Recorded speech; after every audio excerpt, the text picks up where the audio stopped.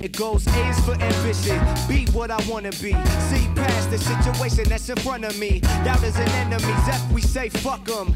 The irony is they inspire me to love them. G is past go when ignite the cash flow. When H is put your... Hey there, my name is Sean, and this is Grit, True Stories That Matter. Grit is a weekly podcast about stories, the contemporary personal narrative kind of story, and the people that craft and tell them. Why, you ask? Well, we want to feature these tellers and their stories, and also to help you, our listeners, craft and tell better, more engaging, more relatable, and more memorable stories. True stories, personal stories, Grit stories. We are still in season number 3, dedicated to Grit Talks and the best of. And today we have got 2 stories from 7 by 7. Not surprisingly, both of these stories are around 7 minutes. The first one is by Sue Huggins. Sue lives up in Connecticut. And the second by Mark Modrell. Mark resides in the Commonwealth of Massachusetts. I hope you enjoy both of these stories, and I hope you take something from them and apply it to your own craft. Check out the show notes for upcoming events, including the 99-second Story Slam, always a lot of fun. And of course, if you'd like to support the podcast, there's several ways to do that, including rating and reviewing it on Apple. It does help people find it, and we want more people to find it. Thanks for that. Okay, Sue and Mark, let's dive in.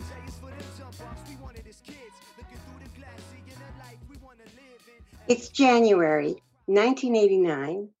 I'm 47 years old, and I have just arrived in Florida at Sun Haven, which is a 30-day treatment center for alcoholics and adult children of alcoholics.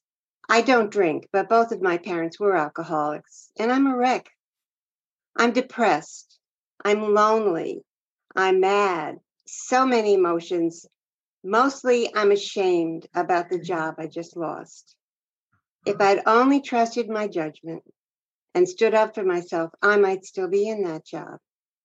I'm checking myself into Sun Haven because otherwise I know I'd crack up. I arrived Saturday late afternoon, and I am introduced to Lizzie, a 16-year-old girl who's going to be my roommate.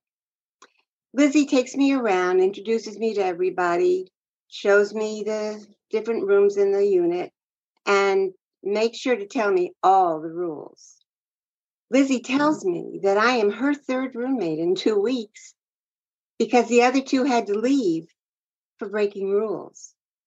I laugh. I say, you don't have to worry about me. I am the good girl. I just tell me what the rules are and I'll obey.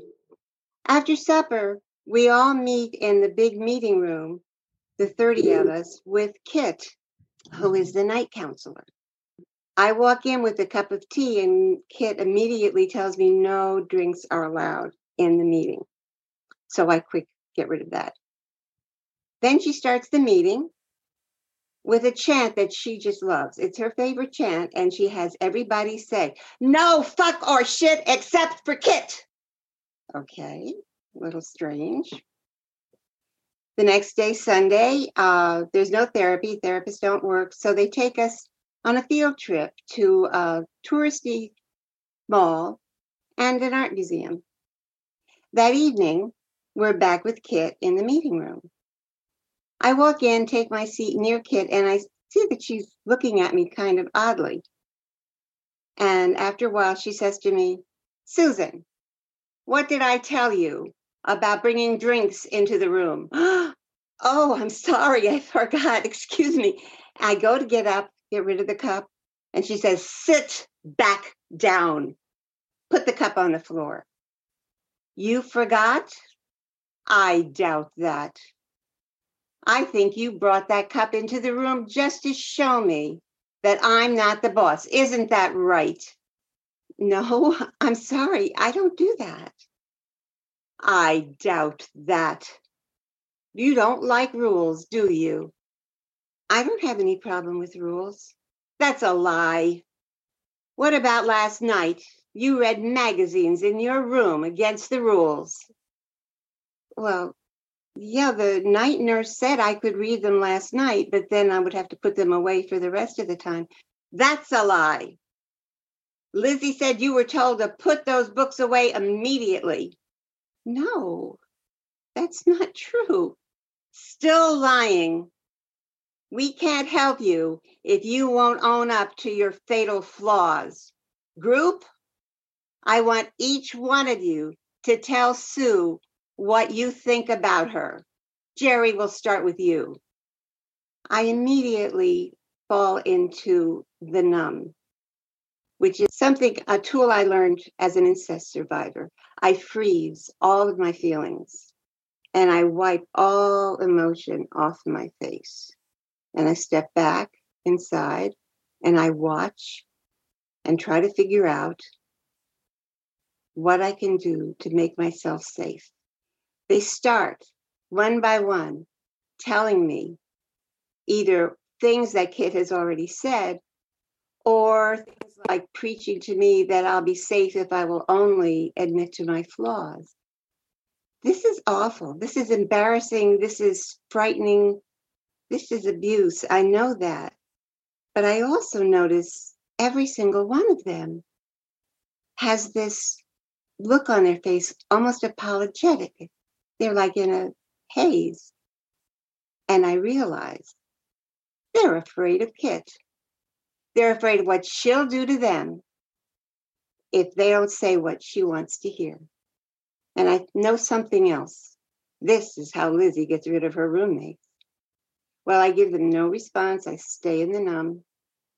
When every single one of them is spoken, Kit just goes on with the meeting. And for the rest of the meeting and the rest of that night, I am going round and round in my head. I think that was abuse. I think I should leave. But maybe I need to know what they've said to me. Maybe I'm all wrong and I need to stay here. It just drives me crazy. But by the morning, I decide, okay, that was abuse. I should leave. But I don't trust my own judgment still. I want one other human being to agree with me. So I go to the nurse and I ask if I can speak to the psychiatrist. And she says, I don't think she'll see you, but I'll ask. Okay, I'll wait in my room. When I get to my room, I get down on my knees and I start praying, dear God, I am so confused. I don't know if I'm right and this is abuse and I should leave, or maybe I should stay because I needed to hear those things. I need another human being to agree with me. Please make the psychiatrist see me. And then I get a strong but gentle thought in my brain. I know it's not coming from my mind. I know it's a message. I get messages sometimes when I'm praying. And this message is, you don't need one other person to agree with you. You know you're right, and you should leave. I jump up and I run to the nurse's station, and she's waiting for me. And she says, the psychiatrist won't see you.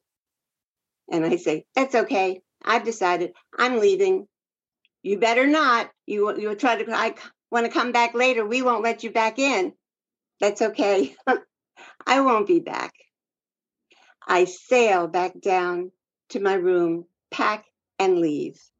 That was the day that I started to truly trust my own judgment and stand up for myself. Sunhaven had to close its doors sometime in the next 2 years because of all the lawsuits they had over how they treated their patients. I learned and grew from the nasty behavior that they gave me. And I'm happy. They're closed. I hope Kit has learned a lesson too. Tell us what you mean. Like, are you one of them good guys or you one of us fiends? Either way, you gotta eat.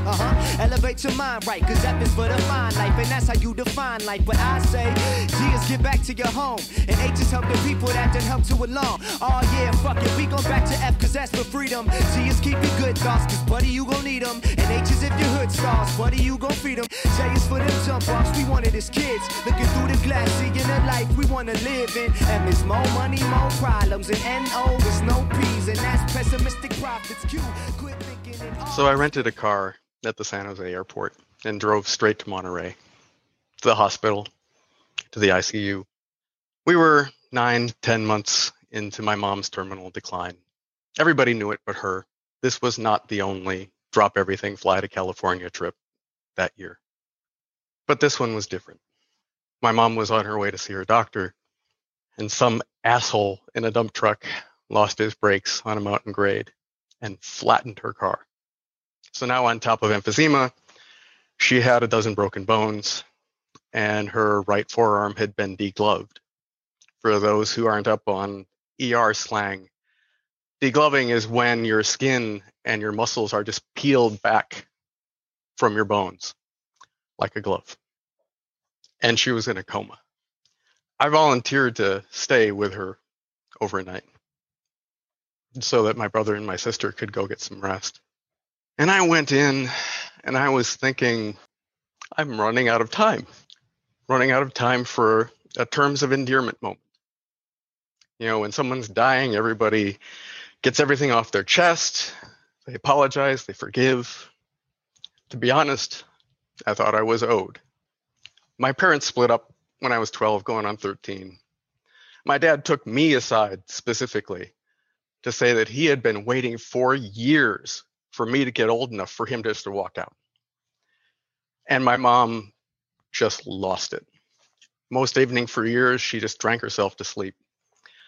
And the nights before she passed out, occasionally there would be the tirades, drunken tirades, and the occasional smash fests where she just, anything that was at hand, we lost several sets of dishes that way. And I'd wait for her to pass out so I could sweep it up. And then there was the manic shit. That first Christmas, she insisted that we were all going to go skiing in Switzerland. But just when we got there, she flips out and just leaves us. I get sick. I spend the entire vacation in bed. My sister put up with it for about a year, and then she dropped out of school and ran away. That left me as the suicide watch, the scapegoat. My dad tried to stick me in a boarding school, but I was convinced that was just to break my mom in court. The next Christmas, my brother and sister, they said they weren't going to fall for that shit again. They refused to come home. So my mom and I went to Florida, and it rained the entire goddamn time. We just sat in the hotel room with my mom screaming, "Admit it, you hate me, just let me die already." It took 3 years for the divorce to be final. And my mom immediately moved to California. It was like as far away as she could get from my dad without requiring a passport. And I thought about staying in Illinois. I really did, because kids hate change, you know that. But my newly official stepmother took me aside and said, "You're such a mama's boy. I know you're going to go to California." And that was the last. I was like, there was no way I was going to be living with that bitch. So I moved to California. I didn't know anybody. I didn't have any friends. And for years, we had the monthly tirade with my mom screaming at me about being an inhuman monster, just like your father. I never told her. I thought I wanted to tell her. One of those tirades, she was on one side of the door, screaming, and I was on the other, trying to decide if Comet or my trombone cleaning fluid would be less painful. Another time, my mom had one of these smash fests. She did everything in the refrigerator. And it was like a fucking Warhol picture with food and broken glass everywhere. And that one I left. That was where I drew the line. I just walked out. By day, everybody loved my mom. I told my first girlfriend some of this, and her reaction was, "I wish you hadn't told me." Just before the start of senior year, I got a call from my stepmother, and she said, "Your mom's making obscene phone calls at 3 a.m. If you don't stop it, I'm calling the police." And I dug the phone bill out of the garbage. And yeah, it was true. I mean, back then they itemized every long distance call. And I said, "Mom, this has got to stop. You know Gretchen, she will press charges. It's been 5 years." In the tirade that followed, the word traitor got used a lot, and monster. And it ended with, "Get the hell out and never come back." After high school, I moved to Anchorage, college in New Hampshire. None of that was an accident. So yeah, I felt I was owed a goddamn terms of endearment moment. My brother spelled me the next morning, and I drove out to the house. and I spent the whole day mending her fences. I sistered the sections that had fallen in, took the back gate down and completely rebuilt it because it was a mess. And we never had that talk. 2 a.m., dark, hospital room. Nothing but the whoosh of the respirator. It hit me. Terms of endearment is a lie. If she woke up, she had bigger problems. And besides, people rarely agree on who did what to who anyway. In the dark of that hospital room, that's when I learned that forgiveness, real forgiveness, that's something you have to swallow. You still with me in essence, stress less than T. It's the infinity you. Is that it's all about you, and that's why an X is this exam. But why lie? You got zip if you ain't got fam, and that's the alphabet. As always, thanks so much for listening and all of your support, and special thanks to Sue up in Connecticut and Mark in Massachusetts. Thank you both for your stories. Check out the show notes for this Sunday's event, which is the 99-second Story Slam. We are in Season 6, Slam number 3. They're always a lot of fun, whether you want to join us to tell a story or watch or both. Check it out. And of course, every Friday at 3 p.m. Eastern, we have an open swap shop. That's a place to get feedback and at some point also give feedback on these kinds of stories if you want to improve your craft. You are welcome to join us. And that is all for episode number 83. Boom.